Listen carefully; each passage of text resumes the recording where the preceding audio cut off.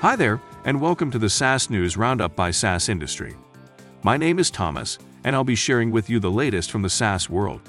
Nektar.ai, a B2B productivity startup, has raised an additional $6 million seed funding round led by B Capital Group, 314 Capital, and Nexus Venture Partners. Several well-known go-to-market players in the US-Asia cross-border SaaS ecosystem took part in the round.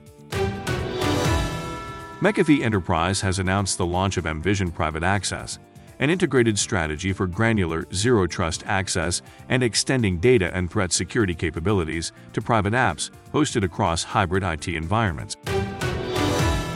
Baxter International, a global medical products firm, is partnering with Amazon Web Services. As part of a company-wide push to increase cloud usage, Baxter has extended its multi-year strategic partnership with Amazon Web Services. Bridgestone Americas enters a definitive agreement to purchase Azuga Holdings for $391 million from shareholders to strengthen its Silicon Valley presence and accelerate its progress towards delivering sustainable tire-centric and mobility solutions. Salesforce announced a definitive acquisition agreement with Servicetrace to integrate it with a previously acquired company, MuleSoft.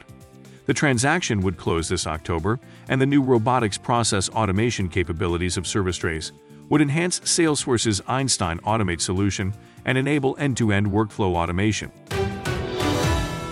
Nozomi Networks has announced a $100 million in Series D and a pre-IPO funding round led by Triangle Peak Partners.